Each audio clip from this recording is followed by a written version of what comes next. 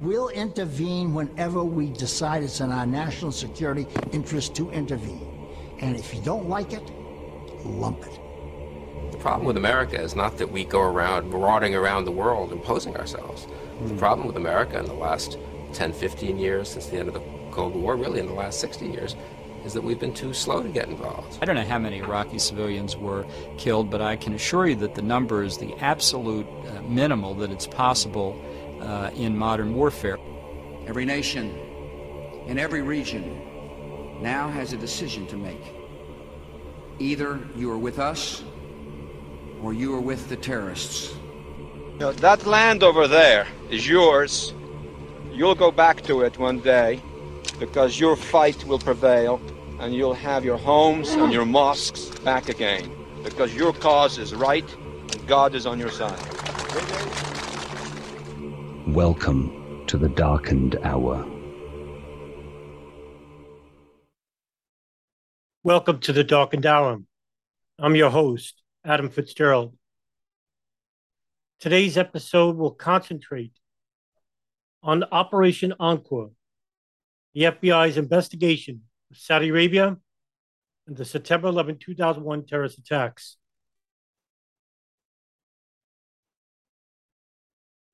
On January 23, 2020, Tim Golden and Sebastian Rotella, reporters for ProPublica, wrote an article entitled Operation Encore and the Saudi Connection, a secret history of the 9/11 investigation, where behind the scenes, a small team of FBI agents spent years trying to solve a mystery whether officials from Saudi Arabia, one of Washington's closest allies, were involved in the worst terror attack in U.S. history. 5 days after the reporting of that story, CBS News would conduct a report based on that story. For the first time ever, we're getting an inside look at the FBI's investigation into possible ties between Saudi Arabia and 9/11. A new report from ProPublica and the New York Times Magazine dives into the investigation. The article goes behind the scenes with many of the agents involved in the secret case. They spent years trying to figure out if one of America's closest allies was involved in the worst terror attack in U.S. history. It is the first time anyone has written about Operation Encore, the FBI's campaign focusing on Saudi Arabia and 9/11. You will recall 15 of the 19 hijackers were from the kingdom, but Saudi Arabia has continued to deny any involvement in the attacks. ProPublica senior reporter Sebastian Rotella co-wrote that article, and he is joining us now from Washington. Thank you so much for being with us. It's my pleasure. Thank you. So, Sebastian, in your article, you write Washington is still trying to keep possible Saudi connections to 9/11 a secret. And you spoke with former FBI agents about this. What'd you learn? My colleague Tim Golden and I spent months working on this, and as you said, talking to agents involved in the investigation, officials who knew about it, some of the witnesses who had turned up. And what we learned was, as you said, although the U.S. government, the 9/11 Commission, and U.S. government agencies had officially, publicly cleared Saudi Arabia of connections of involvement in the 9/11 case, this small team of FBI investigators, mainly in California and New York, pursued it for years, pursued information that was already out there, questions that were already out there about several Saudi officials in California in particular who were suspected of having aided two of the al-Qaeda hijackers who were in California when they first arrived in the United States. And this team, working quietly and with minimal resources, found a series of, witnesses, new witnesses. They went back to old evidence that hadn't been focused on before, and turned up new evidence. Circumstantial evidence largely, but that only added to the questions that were already out there about whether some of these low-level Saudi officials, a diplomat, cleric in Los Angeles, another individual who was believed to be a spy in San Diego, had been part of a support network that had aided these two hijackers in the months leading up to the attacks. So you focus a lot of the article on this FBI agent, Daniel Gonzalez, and he's sort of like tireless in his effort to investigate whether or not there was a high-level Saudi connection to 9/11, even though his bosses are telling him to let it go, right? Telling him and his team to let it go. What were some of the biggest takeaways from your interviews with him? And I know he sort of, every time there was a document that was released, he would dive into it, and he became aware that there was one narrative that was being floated that wasn't exactly a lie, but it wasn't 100% the truth either. That's correct. I mean, Danny Gonzalez was based in San Diego, and those two hijackers, Khalid al-Midhar and Nawaf al-Hazmi, had been based there. And he had the reaction that, you know, this crime had been committed partly on his beat, and that from the beginning, when he had been working on this case, he had discovered a number of individuals, including people connected to the Saudi government, who had clearly had contact with the hijackers, or believed to, and whom he suspected of knowing involvement, of supporting them. So he pursued that, again, joining forces with agents in New York in particular, who also, for understandable reasons, were really focused and obsessed with this. And not just in 2002, 2003, but really starting in 2007, they really bear down.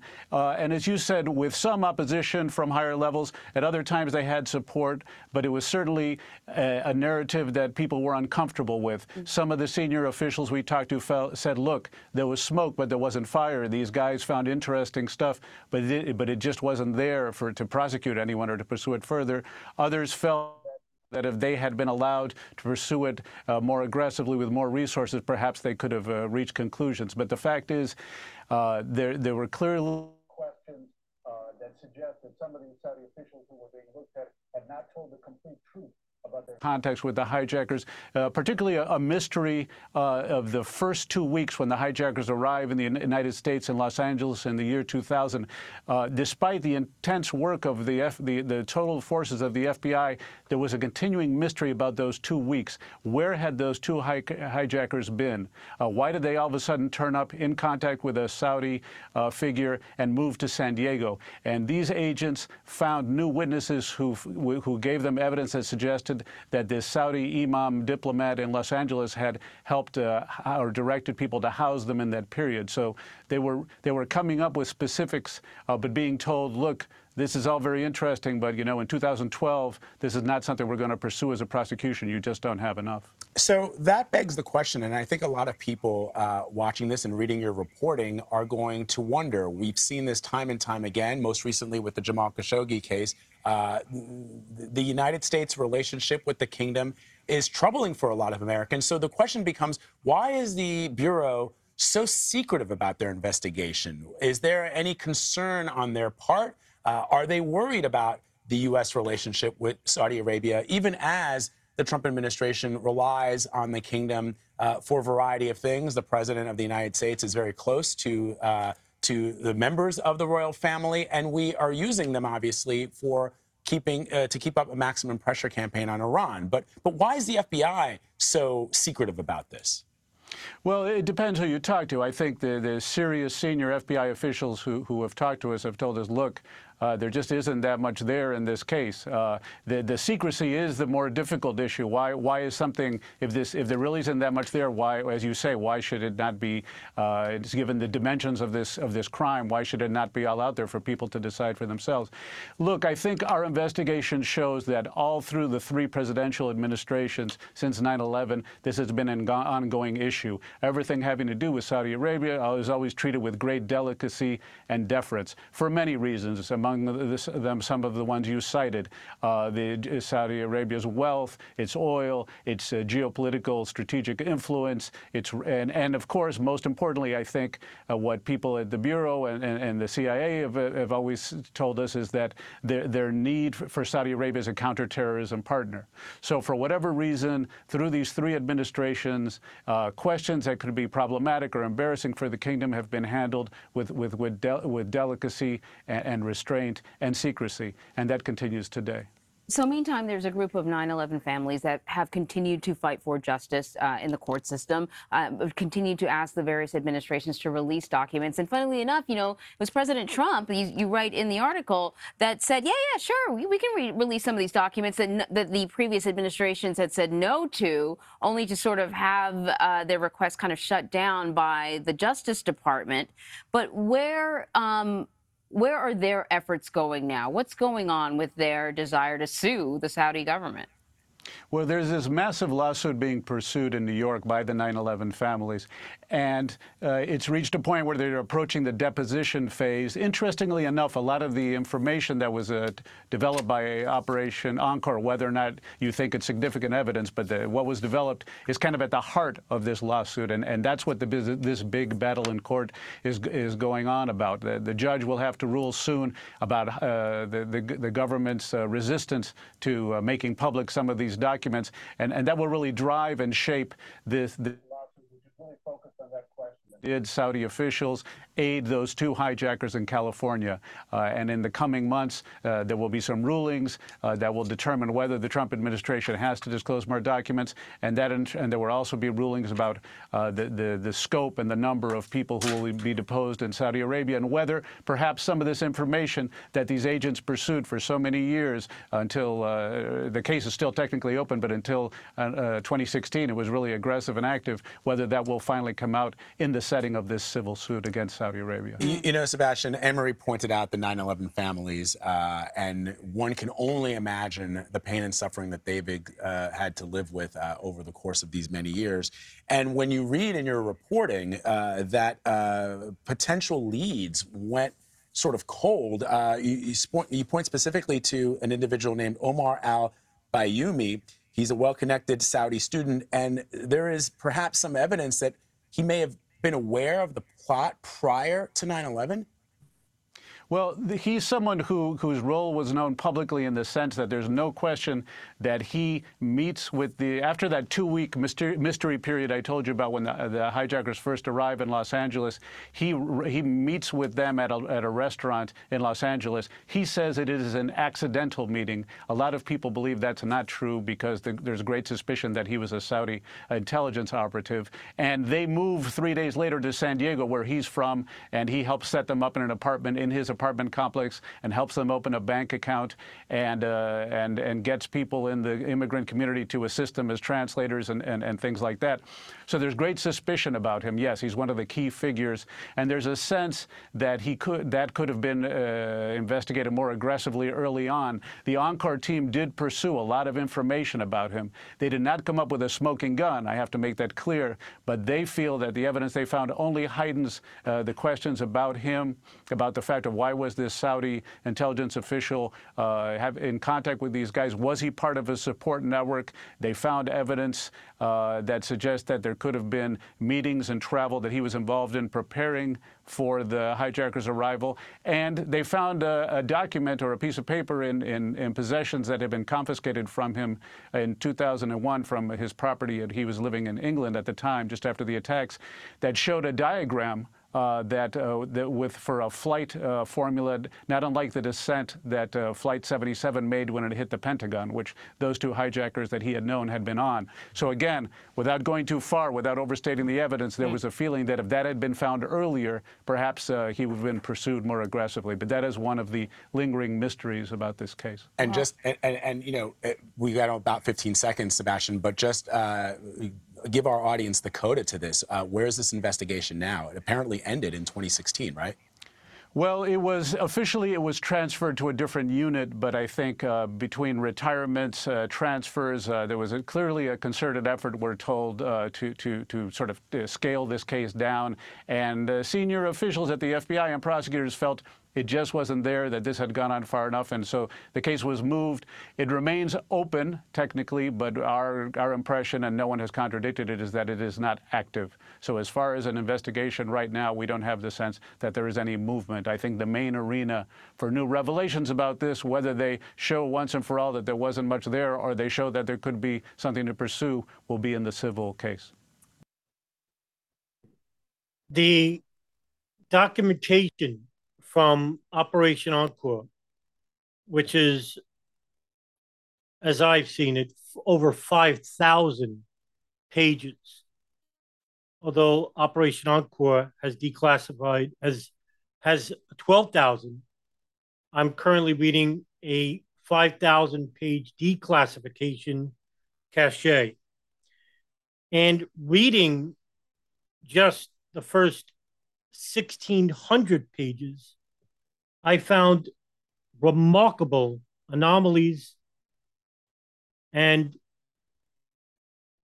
names that were not privy to the public in the initial FBI investigation into 9/11, which was PENPOM. And in today's episode, I'm going to be reading a number of files that I have already spoken about on my YouTube channel. But in this context, I have put it in chronological order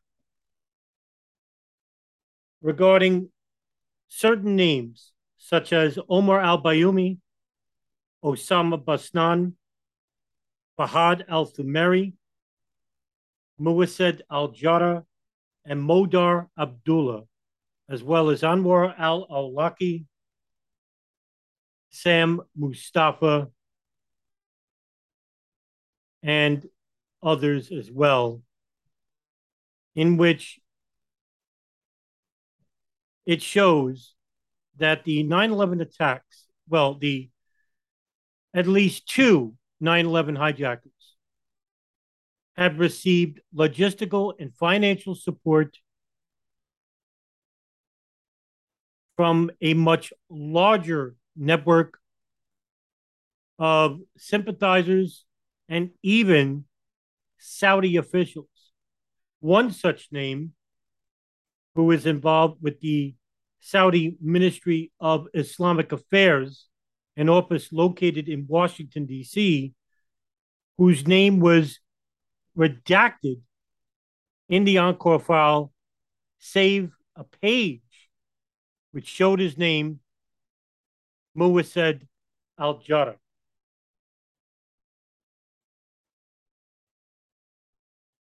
Some of the documentation will show that not only did these two operatives, Khalid al-Midar and Nawaf al-Hazmi, receive financial support inside the United States, but that the logistical support came from Saudi consular officials as well as suspected Saudi officers for their intelligence agencies.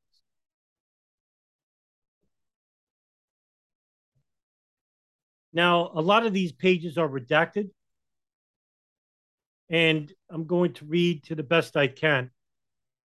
One such document, it shows that there was a FBI confidential human source known as CHS, who is involved with the King Fahd Mosque, located in Culver City, Los Angeles, who is intimately known to its imam, Fahad al-Thumeri, as well as a mosque member, Omar al-Bayoumi.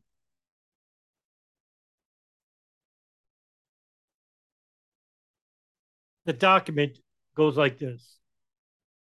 In response to their request, Fahad al-Thumeri was sent to be the lead imam at the King Fahd Mosque. Although the request for an imam appears to have been channeled through the Saudi Arabian government, it is unclear at this point the exact succession of events. To facilitate Fahad al-Thumeri's entry into the United States, al-Thumeri was designated an Islamic Affairs attaché in the consulate of the Kingdom of Saudi Arabia in Los Angeles, California, by the Ministry of Islamic Affairs Office at the Embassy of the Kingdom of Saudi Arabia in Washington, D.C. That person would be Muwased al-Jara. By the latter half of 1999, CHS advised that the King Fahd Mosque and its members had started to become more radical. Fahad al-Thamari had brought in another Imam, Muhammad al-Muhanna, who, according to CHS, was extremely radical in his religious views. Around the same time, the end of 1999, the King Fahd Mosque received a phone call from an individual in Malaysia. According to Blank, the caller wanted to speak with Fahad al-Thamari. There is a long redaction, and then this phone call was regarding the imminent arrival of two brothers who needed their assistance. Those two brothers were, according to CHS, Nawaf al-Hazmi and Khalid al-Midar. Now, let me fill in some blanks. In December of 1999, the NSA, who were listening to the phone calls out of an al-Qaeda communications hub, a house located in Yemen, in the capital of Sana'a, which was owned by an individual by the name of Ahmed al-Hada. He was an associate of Osama bin Laden during the Soviet invasion of Afghanistan in 1979. It is alleged al-Hada had fought alongside bin Laden at certain points within the war.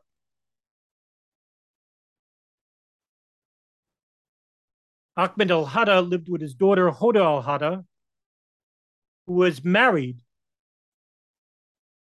to Khalid al-Midar.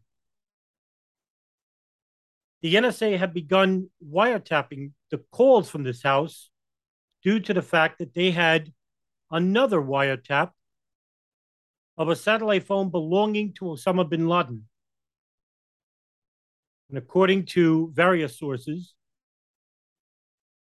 the NSA had been listening to bin Laden's satellite phone from 1992 to 1998, when he ended having a satellite phone, in which the number for the Yemen hub kept calling, in which bin Laden kept calling it as in return. And this operation involving the NSA wiretapping of the Yemen hub started in 1996 and ended in 2002. In December of 1999, the NSA heard a phone call between a person in Malaysia by the name of Khalid. This person would later be known as Walid bin Atash. Khalid had been speaking with a person named Khalid, meaning Khalid al-Midar. Khalid had told Khalid about a meeting in Malaysia that was to take place with many leaders of al-Qaeda and al-Qaeda affiliates located in Indonesia and Philippines, members of the Jemaah Islamiyah in Indonesia and al-Qaeda, as well as Abu Sayyaf in the Philippines, attended this meeting. Names such as Khalid Sheikh Mohammed, Ramzi bin al-Shib, Fahad al-Kuso, Khalid al-Midar, Nawaf al-Hazmi, his brother Salim al-Hazmi, Ridwan Isamuddin, who goes by the nom de guerre Hambali, and allegedly Zacharias Musawi. It is alleged that the CIA and NSA had taken pictures of those attending this meeting. It is also alleged that at this meeting, the USS Cole and the plane's operation were discussed here. And this is why this is such a key document in the Operation Encore file, which shows, according to this FBI informant, that the arrival of two al-Qaeda operatives were coming to the United States, which was known to the NSA and the CIA. This confidential human source also said that the CHS advised that Al-Hazmi and Al-Midar were picked up from the airport, Los Angeles International, by an individual that CHS called the blank. Although according to CHS, this individual was blank, but merely an individual who, when tasked by Fahad al-Dameri, would often provide transportation or perform other small tasks for individuals visiting the King Fahd Mosque. Now, even though that this is redacted, we do know the person who picked up both Khalid al-Midar and Nawaf al-Hazmi from LAX.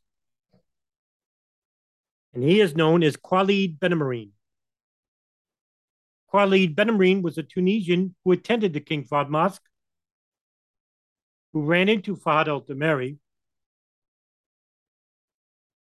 And Fahad al-Dameri began to ask Benamarine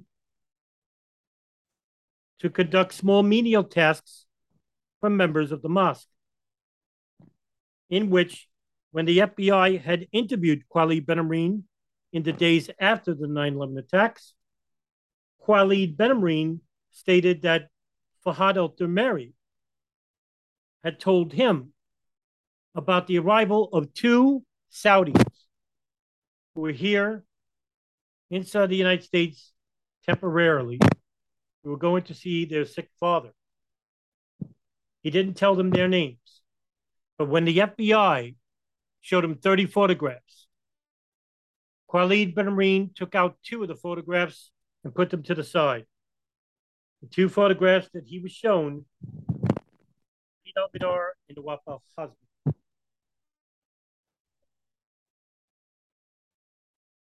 The FBI had interviewed Khalid Benamarine 3 times, in which, surprisingly, the FBI under Director Robert Mueller ended the case from going any further and deported Khalid Benamarine back to Tunisia, for which he had stayed in the United States with an expired student visa.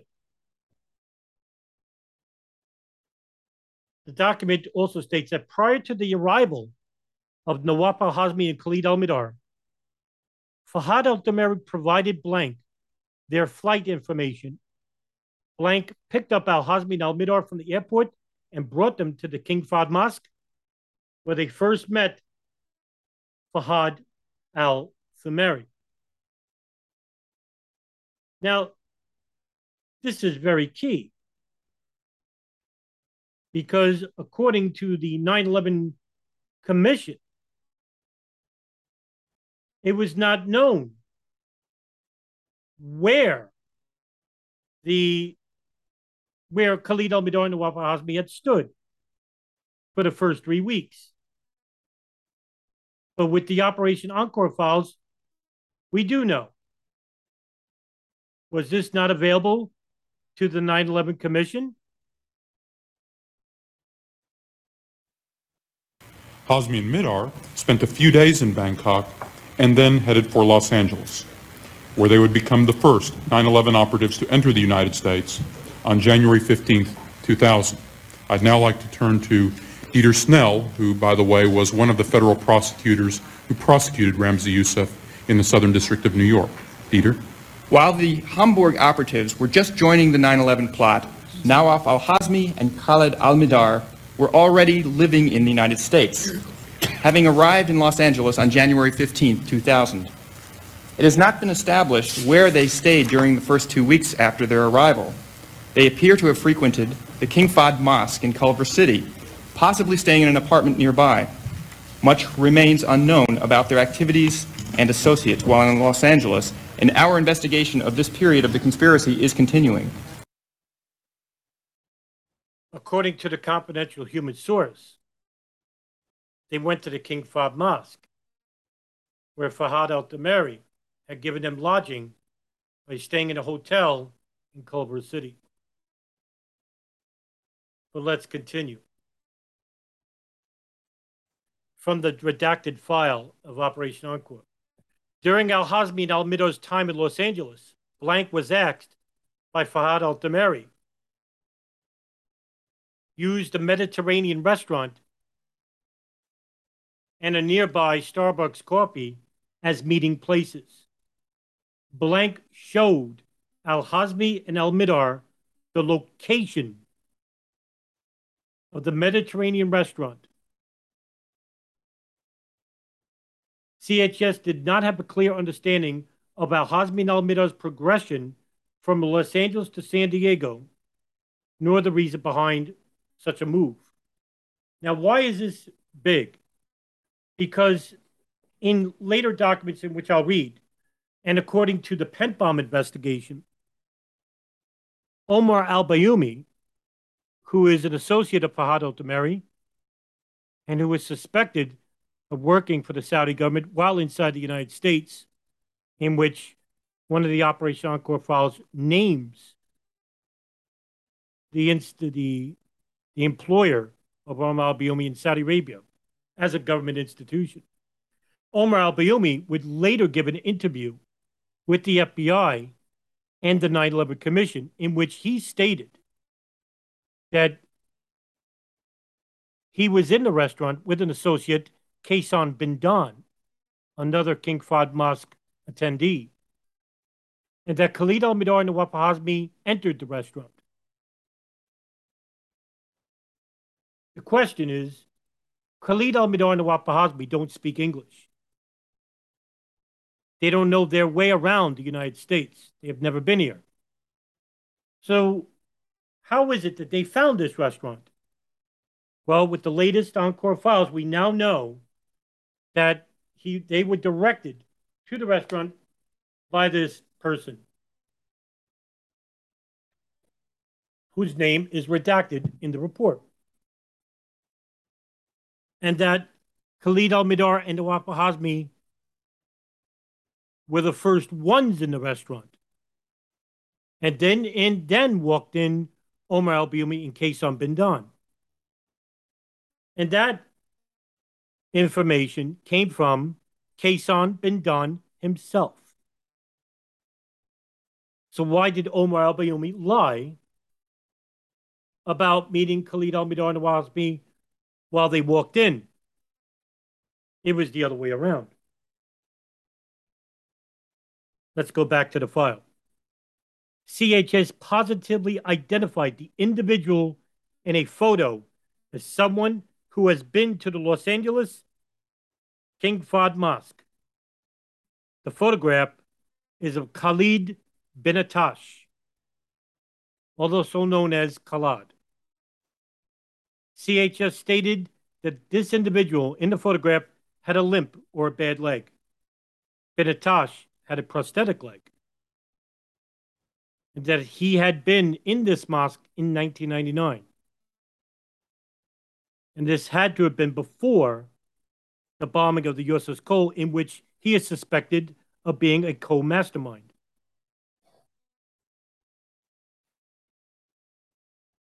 CHS positively identified the individual in another photograph as Omar al-Bayoumi. CHS stated that al-Bayoumi was at the King Fahd Mosque every Friday for prayers, adding that al-Bayoumi and al-Thumari were acquaintances. CHS advised that al-Thumari asked al-Bayoumi to personally take care of Nawaf al-Hazmi and Khalid al-Midar.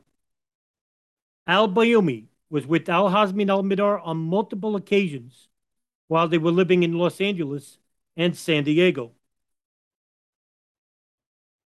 CHS positively identified the individual in another fourth photograph as Anwar al-Awlaki. CHS advised that al-Thumari also asked al-Awlaki to assist Nawaf al-Hazmi and Khalid al-Midar while they were in San Diego.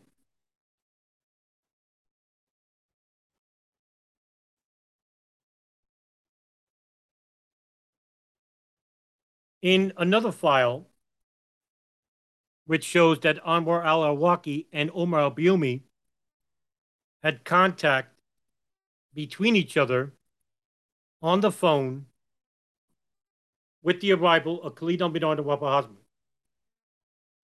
The file starts like this. Al-Bayoumi invited the two to move to San Diego, California.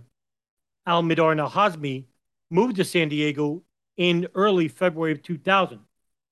At this time, Al-Bayoumi's telephonic contact with Muassed al-Jarrah increased once the hijackers moved from Los Angeles to San Diego. Al-Thumeri's telephonic contact with al-Jarrah was diminished. Al-Bayoumi assisted the hijackers in renting an apartment in San Diego, co-signing a lease agreement with them. He also assisted them in opening a bank account. Of note, approximately 1 hour before taking the hijackers to the bank, Anwar al-Awlaki called that specific bank location and had a 2-minute conversation with an unknown individual. Approximately 1 hour after setting up the accounts and leaving the bank, al-Bayoumi placed a call to Anwar al-Awlaki. While in San Diego, Khalid al-Midar and Nawaf al-Hazmi attended the Al-Ribat Mosque, where Anwar al-Awlaki was the imam.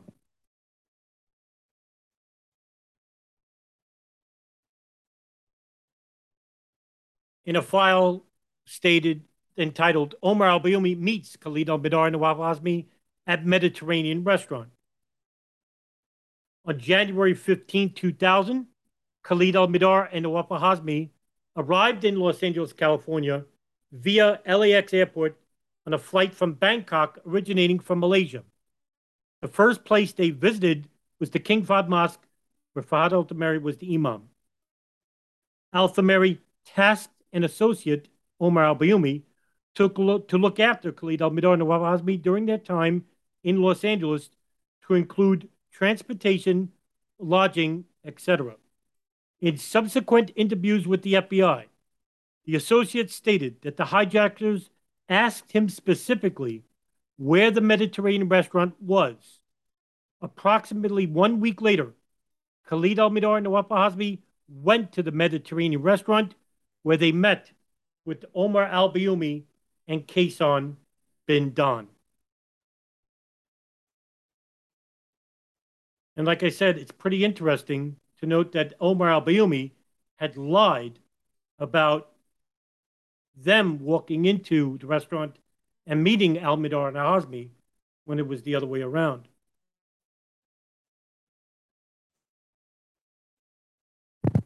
Now, as for the restaurant, what is also interesting is the case of who that associate was that took him to the restaurant.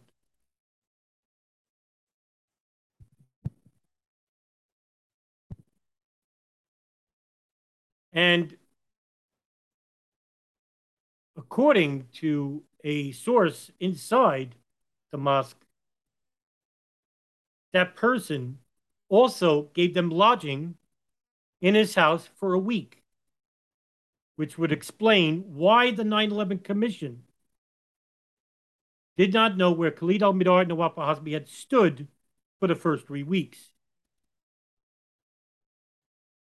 But now we know, through these revelations in these documents, that Khalid al-Midar and Nawaf al-Hazmi stood with members of the King Fahd Mosque and hotel rooms that were provided by Fahad al-Thumeri.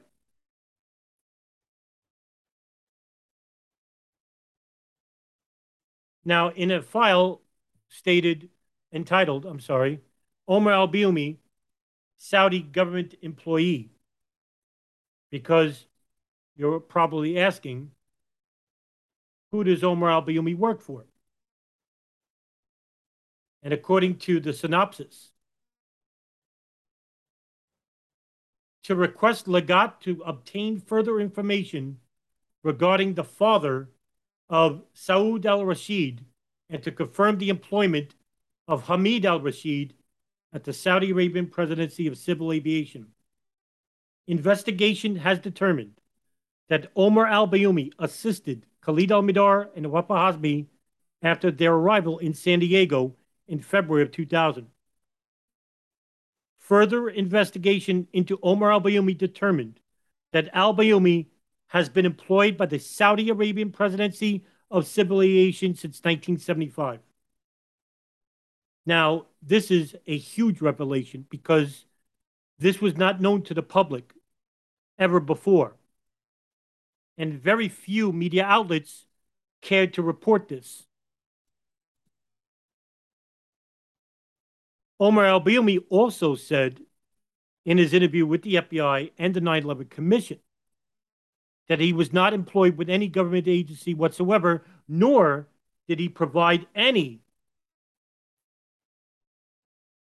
financial assistance to Khalid al-Mihdhar and Nawaf al-Hazmi, knowing that they would be involved in the planes operation. According to him, he provided menial help to al-Mihdhar and al-Hazmi because he felt sorry for them, and he also provides assistance to visiting Saudis into the country. But yet, in files that I'll be reading in a bit, Omar al-Bayoumi never gave any type of assistance to visiting Saudis inside the country ever before or after his financial and logistical support to Khalid al-Mihdhar and Nawaf al-Hazmi in January of 2000. An individual interviewed by the FBI advised that the Saudi Arabian Presidency of Civil Aviation, in short PCA, employee Hamid al-Rashid was involved in the payment of salary to Omar al-Bayoumi. Furthermore, this individual identified Hamid al-Rashid as the father of Saud Abdulaziz Saud al-Rashid. At the time of this identification, the photograph of Saud al-Rashid was being broadcast in the news media as a result of the issuance of an International Be on the Lookout, or BOLO. The BOLO had been issued for Saud al-Rashid after an image of his passport had been found on a CD-ROM along with images of the passports of 9/11 hijackers Khalid al-Mihdhar, Nawaf al-Hazmi, his brother Salim al-Hazmi, and Abdul Aziz al-Amari. Media reports regarding Saud al-Rashid have identified his father to be Abdul Aziz Saud al-Rashid, an employee of Saudi Red Crescent in Riyadh, Saudi Arabia. This information clearly differs than the information previously obtained by the FBI. In order to clarify that the father of Saud al-Rashid is not the same individual who is associated with Omar al-Bayoumi, it is requested that Lagat Blank confirm the identity of the father of Saud al-Rashid and determine if he was ever employed at PCA. Additionally, it is requested that Lagat Blank did confirm the employment of Hamid al-Rashid at PCA. So, we can now connect Omar al-Bayoumi to a government agency who is getting payment from a government agency in which we could assert and speculate that some of that payment was also offered to Khalid al-Mihdhar and Nawaf al-Hazmi because Omar al-Bayoumi had paid for their apartment's rent in San Diego. Now,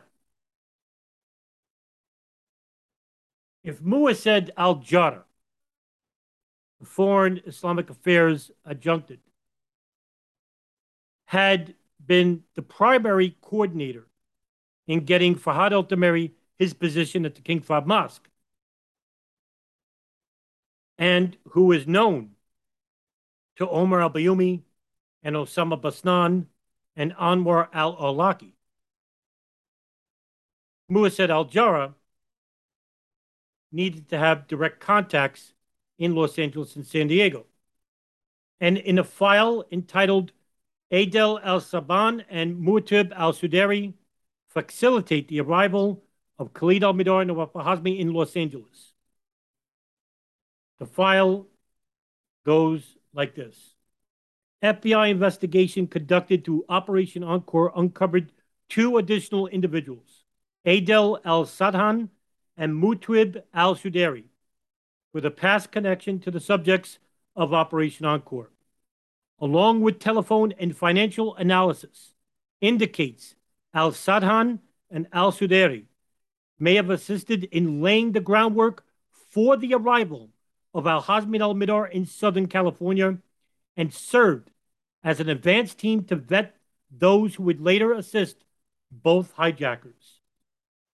Al-Sadhan and al-Suderi previously came to the United States in June 1999 as employees of the Islamic Affairs Office at the Embassy of Saudi Arabia in Washington, D.C., and had direct contact with Operation Encore subjects Fahad al-Damari and Omar al-Bayoumi, who assisted Nawaf al-Hazmi and Khalid al-Mihdhar with living, financial, and travel arrangements while they were in Southern California in the year 2000. Although al-Sadhan and al-Suderi never had direct contact with al-Mihdhar and al-Hazmi, al-Sadhan likely met with Fahad al-Damari in person in 1998, approximately 1 year before the hijackers arrived in the U.S. And both al-Sadhan and al-Suderi met with al-Bayoumi in 1999, who assisted them during their 6-week stay in San Diego, approximately 6 months before the arrival of al-Hazmi and al-Mihdhar. This contact, paired with analysis of call records and travel patterns during the time the two hijackers were in Southern California, indicates that al-Sadhan and al-Suderi may have served as an advance team led by Muassed al-Jarrah, who helped to arrange people to assist Nawaf al-Hazmi and Khalid al-Mihdhar during their time in Southern California.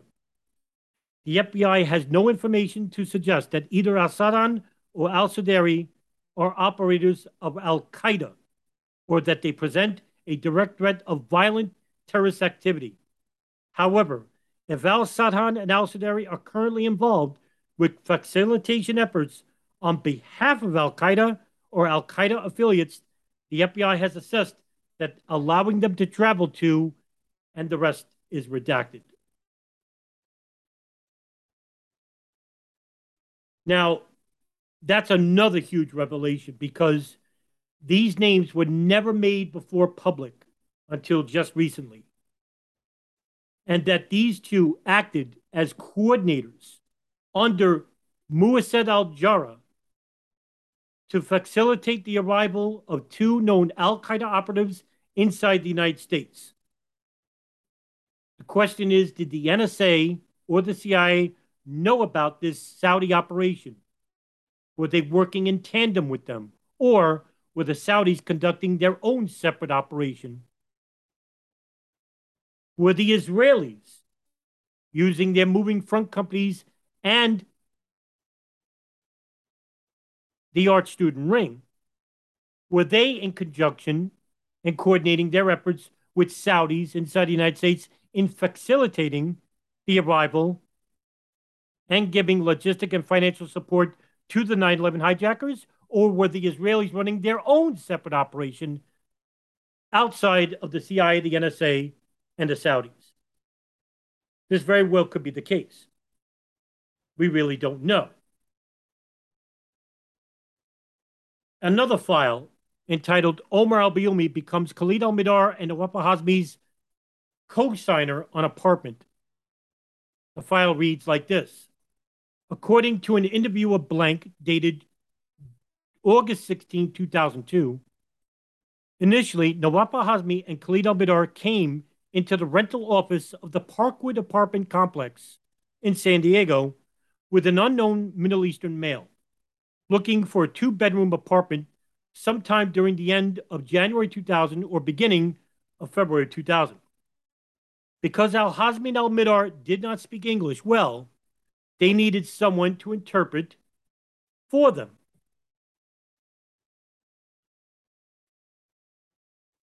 And who interpreted for them? The name is redacted. So we don't know.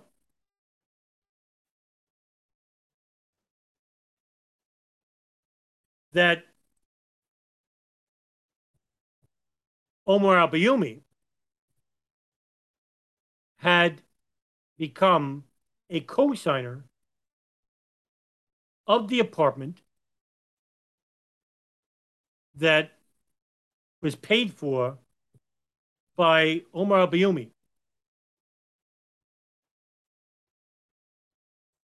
The question is whether that payment was coming from directly from the Saudi Arabian Air Presidency. I'll continue. Since al-Hazmi and al-Midar did not have enough cash, nor did they have a cashier's check, money order, or certified check, al-Bayoumi left and returned with a cashier's check in his name and made payable to the Parkwood Apartments the amount of $1,558,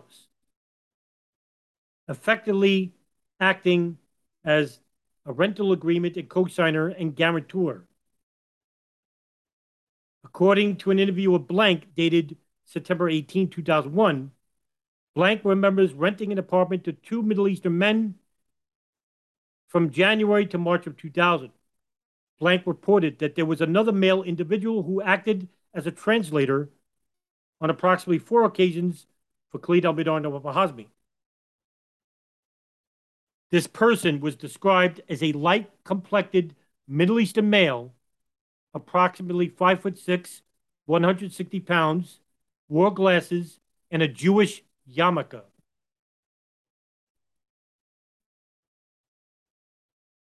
That's pretty interesting.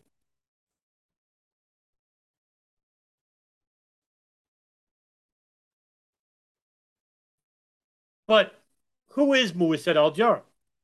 What do we really know about him? Well, according to the Operation Encore file, entitled Muwasset al-Jarrah, Selecting Sunni Extremists Inside, the file reads, al-Jarrah may be trying to bring other Saudi Sunni Salafi extremists into the United States through his position at the EKSA, which is the Foreign Ministry of Affairs in Washington, D.C. Al-Jarrah's official responsibilities are to manage and control all assignments of Saudi imams, clerics, into the United States and facilitate the issuance of diplomatic visas to these individuals. Saudi imams who are assigned to the United States through this process report to al-Jarrah as he serves as the coordinator of their activity while they are inside the United States. Al-Jarrah is purposely selecting Saudi Salafi extremists to be assigned to the United States, and there's a long blank. Al-Jarrah travels in and around the United States, visiting the Saudi imams under his control. It should be noted that al-Jarrah is listed as an accountant for the EKSA on the U.S. Department of State's diplomats list.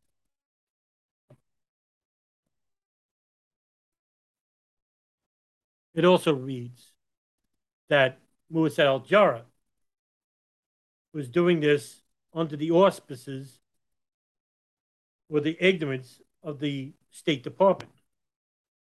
Just like the State Department had no idea that the CIA and NSA had known that Khalid al-Midar and Nawaf al-Hazmi were inside the United States. And they withheld this information for 16 months. Why did they do that?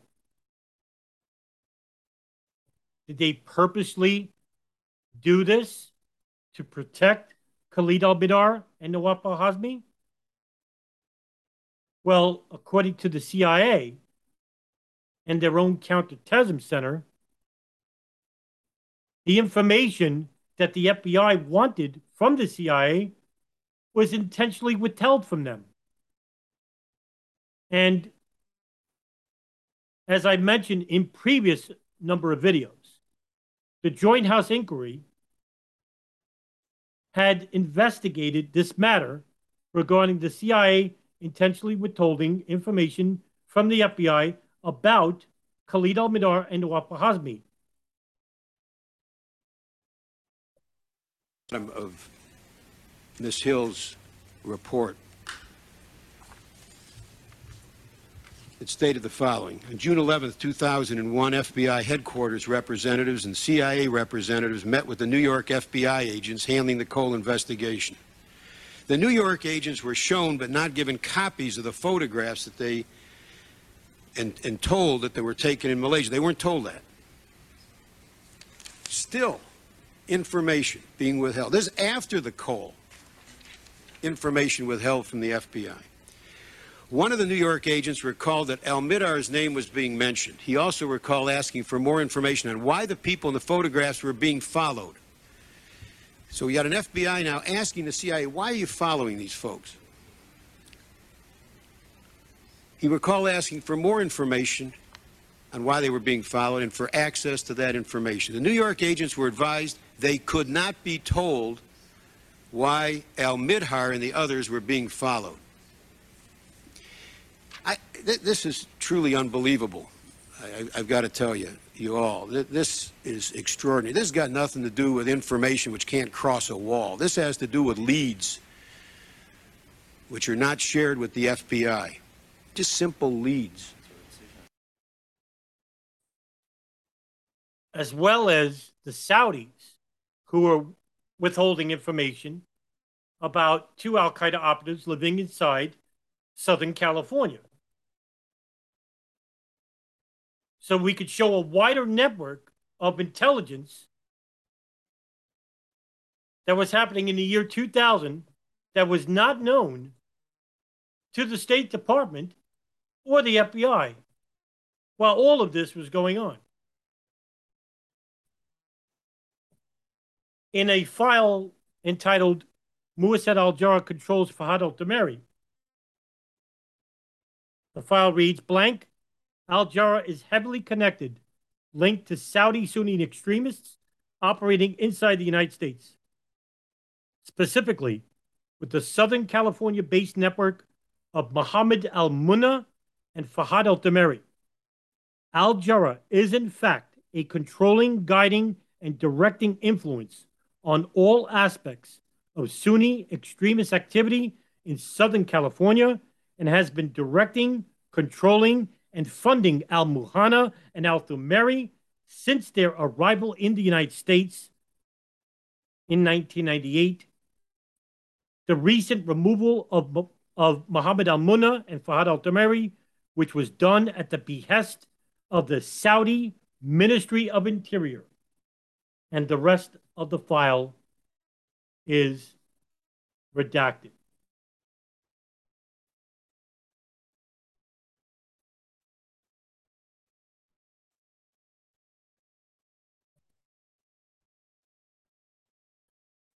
It seems that Muassad al-Jarrah is the lead coordinator regarding Saudi intelligence in Southern California, which was not known to the public before the declassification of these files.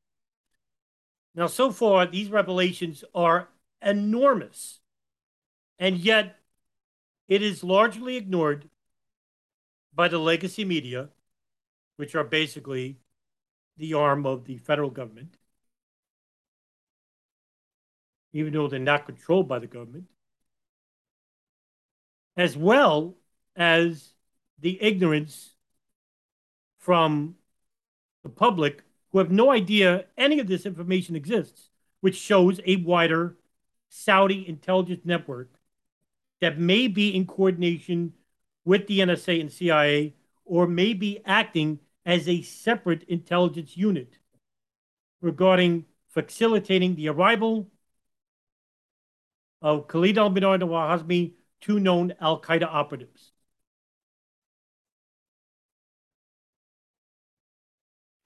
Now, in a file in which the synopsis entitles Document Relevant Information Obtained During a Consensually Recorded Personal Conversation Between a San Diego Cooperative Witness, CW, and target subject Osama Yusuf Basnan on 2001 in San Diego, California.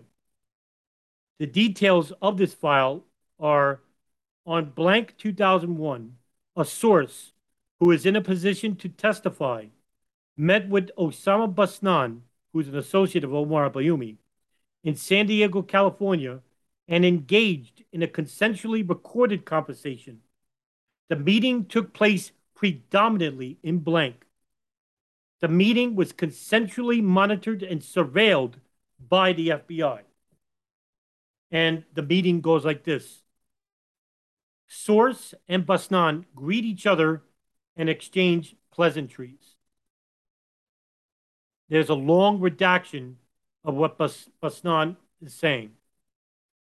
But it says, note, after the meeting, the source commented that Osama Basnan, throughout the conversation, appeared on several occasions to begin to discuss events surrounding the September 11, 2001 terrorist attacks in a way that seemed to indicate that Osama Basnan had some prior information or knowledge regarding the terrorist attacks. However, source further commented that each time it seemed Basnan was beginning to discuss information indicative of Basnan having prior knowledge of the events of September 11, 2001, Basnan would catch himself, change the topic, or attempt to diminish or contradict what he had begun to say. Basnan's statement, blank, in the above quote, may be one such example. And the recording is actually redacted. The transcript of the recording is redacted, but the notes are not. There's another note after the recording is played. This is one of the more pertinent comments by Osama Basnan. Here, Basnan seems to indicate that he has knowledge of terrorist training in general, and more specifically, knowledge of the demeanor of the hijackers when they were training in preparation for the terrorist events of September 11, 2001. Then they played a recording, which is redacted, and there is a note. This is one of the most pertinent statements by Osama Basnan. Basnan admits that he used to live in the same apartment complex with some of the hijackers. Basnan, in two separate statements, emphatically asserts that he used to see them. In interview, blank prepared the transcript about the meaning of the word see in the context which it was used, determined that Basnan at least admitted he knew who they were, saw them around the complex, but did not necessarily associate with or engage in conversation with the hijackers. However, the use of the word see in the context did not preclude Basnan having a more close association with hijackers and possibly talking directly with the hijackers. At this point in the conversation, Basnan provided no further clarification on how extensive the relationship with the hijackers were. Again, there is a redaction because the transcript is redacted from the recording. Note, source has positively identified the person they were referring to as Omar al-Bayoumi, who is actually detained in Great Britain. Investigation to date has been able to confirm that hijackers Nawaf al-Hazmi and Khalid al-Mihdhar lived with Omar al-Bayoumi, and that Osama Basnan asserts that Omar al-Bayoumi knows the hijackers, something al-Bayoumi has consistently denied. It is asserted by the source that Osama Basnan knows some information regarding the events surrounding the September 11, 2001 terrorist attacks that the source is unaware of. It also suggests that Basnan is not inclined to openly discuss his knowledge of those events with Source. In addition, in a post-debrief interview of Source commented that when Osama Basnan made the statement about blank, Basnan was referring to some identified blank plan to conquer the United States or subject the United States to the will of the Muslim people.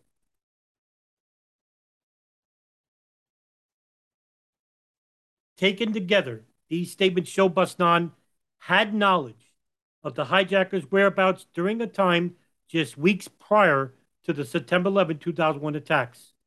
It also shows that Osama Basnan knows who they were living with and training with.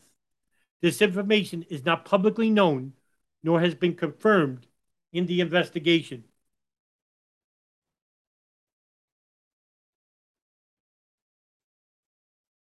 And this is huge because it shows that Osama Basnan, who is an associate of Omar al-Bayoumi and Fahad al-Dumari, also may have known that the hijackers were planning to do an event of some sort against the United States, and that the training that was involved was known to Osama Basnan as well.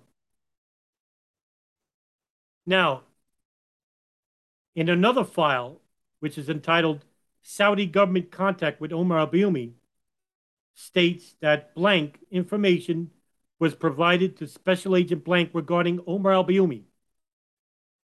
Omar al-Bayoumi almost daily taking telephone calls from Saudi Arabia.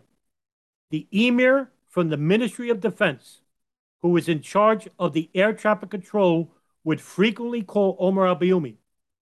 Omar al-Bayoumi registered in school for immigration purposes and to meet new students from the Middle East.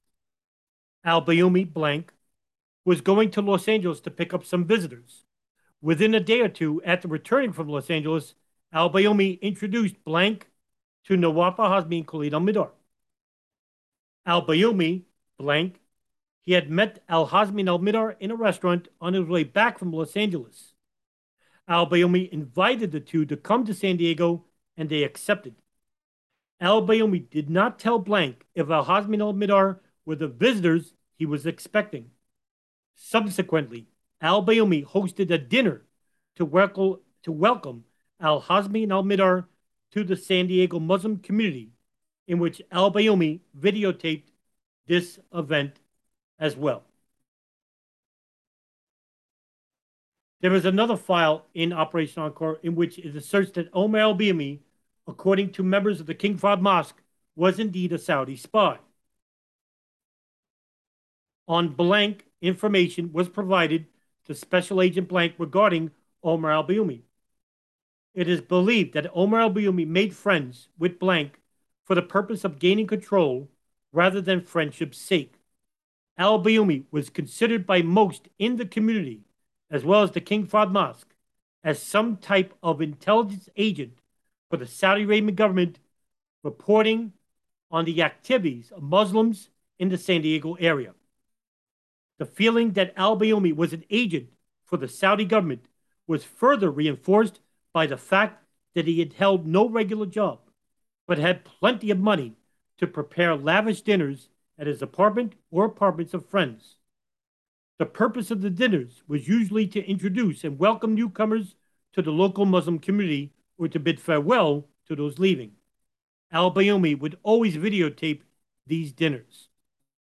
Al-Bayoumi told blank that he had traveled up to Los Angeles to pick up someone coming into the country, when by chance, those two men were Khalid al-Mihdhar and Nawaf al-Hazmi. Al-Bayoumi frequently traveled to the Los Angeles airport to drop off or pick up Saudis visiting Southern California. Blank that al-Bayoumi was a person known to have connections with the Saudi government. Al-Bayoumi would travel to Washington, D.C. every 1 to 2 months and had a contact in the Dawa who is related to the Civil Aviation Office of the Saudi Arabian consulate on Wyoming Street in Washington, D.C. Through this contact, al-Bayoumi would be able to get items such as Qurans or robes much faster than if done through regular request. Now, who is at the Saudi Arabian consulate and who is at the Saudi Ministry of Foreign Affairs in Washington, D.C.? Muwased al-Jarrah. I'll continue reading. Al-Bayoumi traveled back to Saudi Arabia approximately 1 year for approximately 2 to 3 weeks, once a year for approximately 2 to 3 weeks. Al-Bayoumi's stay in the U.S. seemed to be decided on a yearly basis.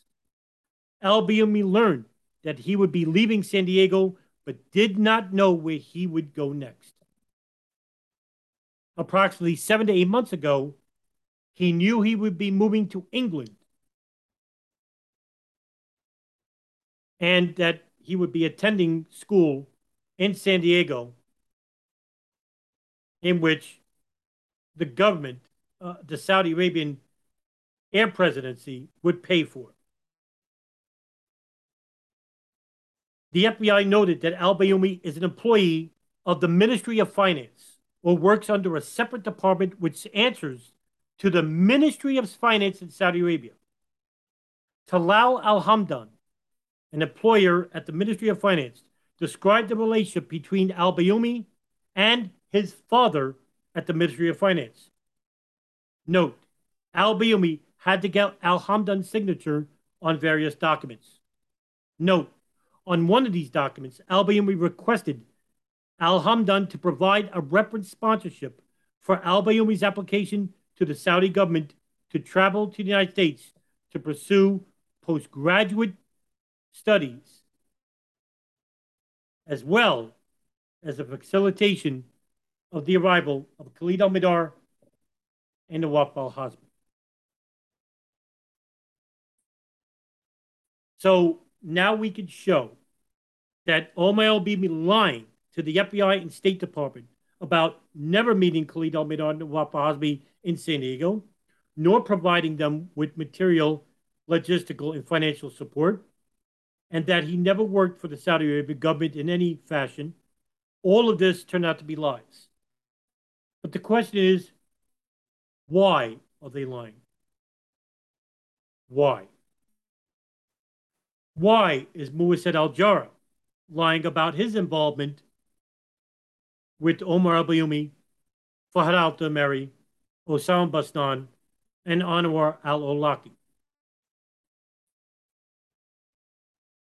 Why was he allowed to leave in 2006 back to Saudi Arabia when the FBI investigation, Pent Bomb, was still underway, knowing that the Saudi government at some level was providing logistical and financial support to 2 9/11 hijackers? These are questions that need to be answered. In the Operation Encore overview, it states that based on the activity patterns in 1999 and 2000, al-Sadhan and al-Sudari possibly served in the capacity of an advanced intelligence team involved in laying the groundwork for 9/11 hijackers Nawaf al-Hazmi and Khalid al-Mihdhar before their arrival in Southern California in early 2000. There is no indication that al-Sadhan and al-Sudari had direct contact with the hijackers. However, similar associations, communications, and logistics mirrored those of the hijackers upon their arrival. According to the U.S. State Department Office of Foreign Ministers, al-Sudari worked as an administrative officer from June 1999 to April 2001, and al-Sadhan worked at the Islamic Affairs Department at the Embassy of the Kingdom of Saudi Arabia in Washington, D.C. Both al-Sadhan and al-Sudari both worked under Muwased al-Jarrah. Operation Encore opened in October of 2007, which is an investigation to determine how two 9/11 hijackers, Khalid al-Mihdhar and Nawaf al-Hazmi, integrated into and were supported by the Muslim community where they lived in Southern California in the year 2000. Fahad al-Dameri and Omar al-Bayoumi were key figures in assisting Khalid al-Mihdhar and Nawaf al-Hazmi upon their arrival, before their arrival, and after their arrival in Southern California. Analysis of Omar al-Bayoumi and Fahad al-Dameri's call activity indicates that the assistance provided to the hijackers likely involved a network of people outside of Omar al-Bayoumi and Fahad al-Dameri and Anwar al-Awlaki, and included an individual in Washington, D.C., who is Muwahid al-Jarrah. However, it is unclear if any of the individuals involved had pre-knowledge of 9/11 or of al-Mihdhar and al-Hazmi's role in 9/11. Now, there are notes. Note 1. Al-Mihdhar and al-Hazmi did not speak English and were not familiar with Western culture, which made them reliant on these individuals for assistance while in the U.S. Note 2. Blank was tasked by Fahad al-Dameri to pick up Khalid al-Mihdhar and Nawaf al-Hazmi from the airport and to take care of them while they were in Los Angeles. That person turned out to be Kweli Benemri. However, in FBI interviews with Blank, he never admitted to directly being tasked by Fahad al-Dameri, but he did admit to spending time and assisting al-Mihdhar and al-Hazmi with various things while they were in Los Angeles. Note 3. During an FBI interview with Blank, he admitted to being instructed by al-Bayoumi to assist Nawaf al-Hazmi and Khalid al-Mihdhar during their stay in San Diego. Al-Bayoumi also told Blank that he, al-Bayoumi, was responsible for Nawaf al-Hazmi and Khalid al-Mihdhar. Note 3. According to a proffer interview of Modar Muhammad al-Modar Zaid, aka Modar Abdullah, he was tasked by Omar al-Bayoumi to look after Khalid al-Mihdhar and Nawaf al-Hazmi during their time in San Diego. It remains unclear as to why Modar or Blank were chosen by Omar al-Bayoumi.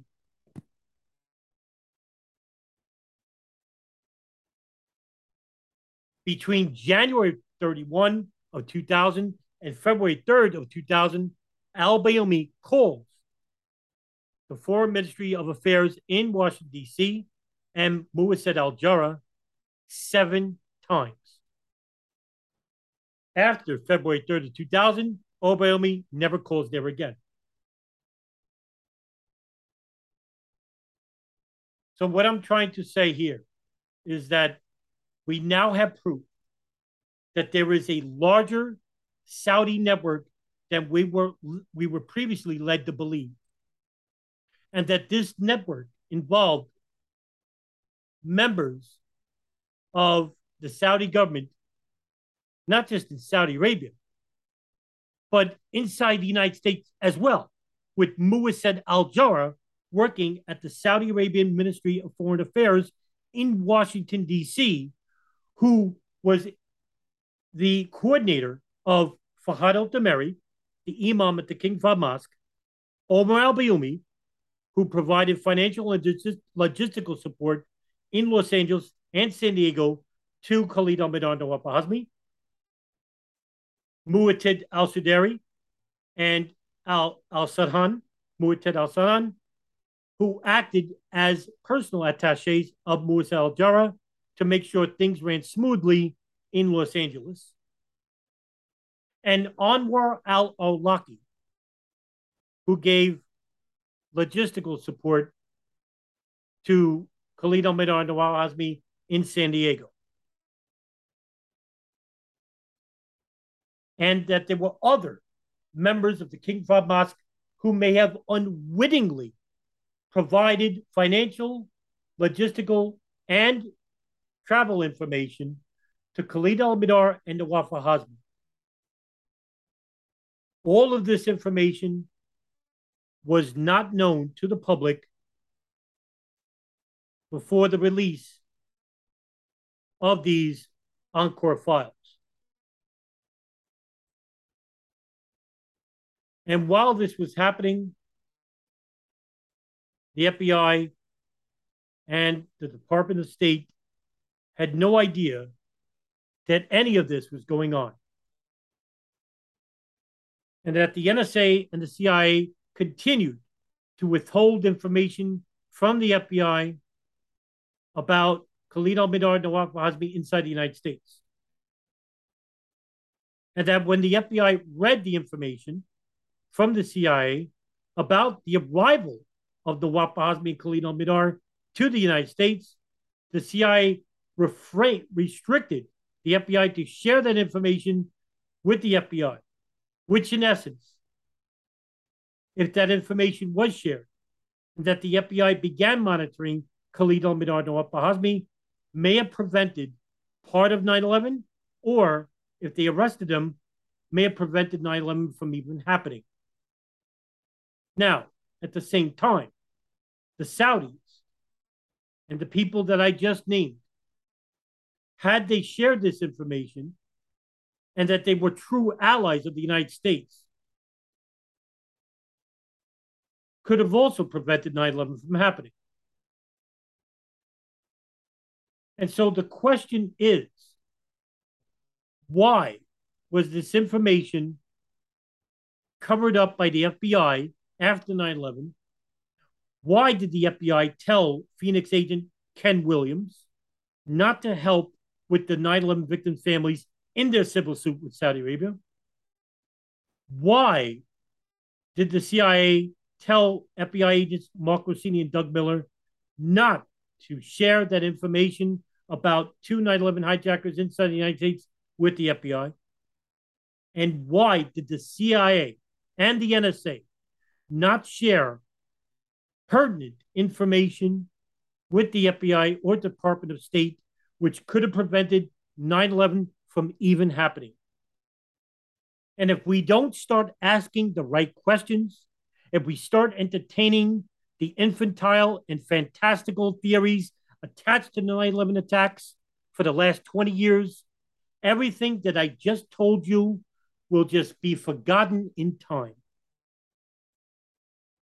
We have some names to go along with the operations that were seemingly protecting the 9/11 hijackers while they were inside the United States. This is the real damning information. This is the stuff that should be reported by the legacy media, and it is not. This is the stuff that the 9/11 Truth Movement should be talking about, and it is not.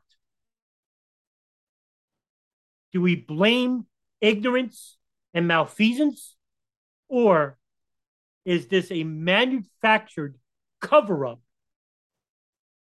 an absolution of those involved with pre-9/11 intelligence in assisting these 9/11 hijackers to be all but forgotten about in the public eye?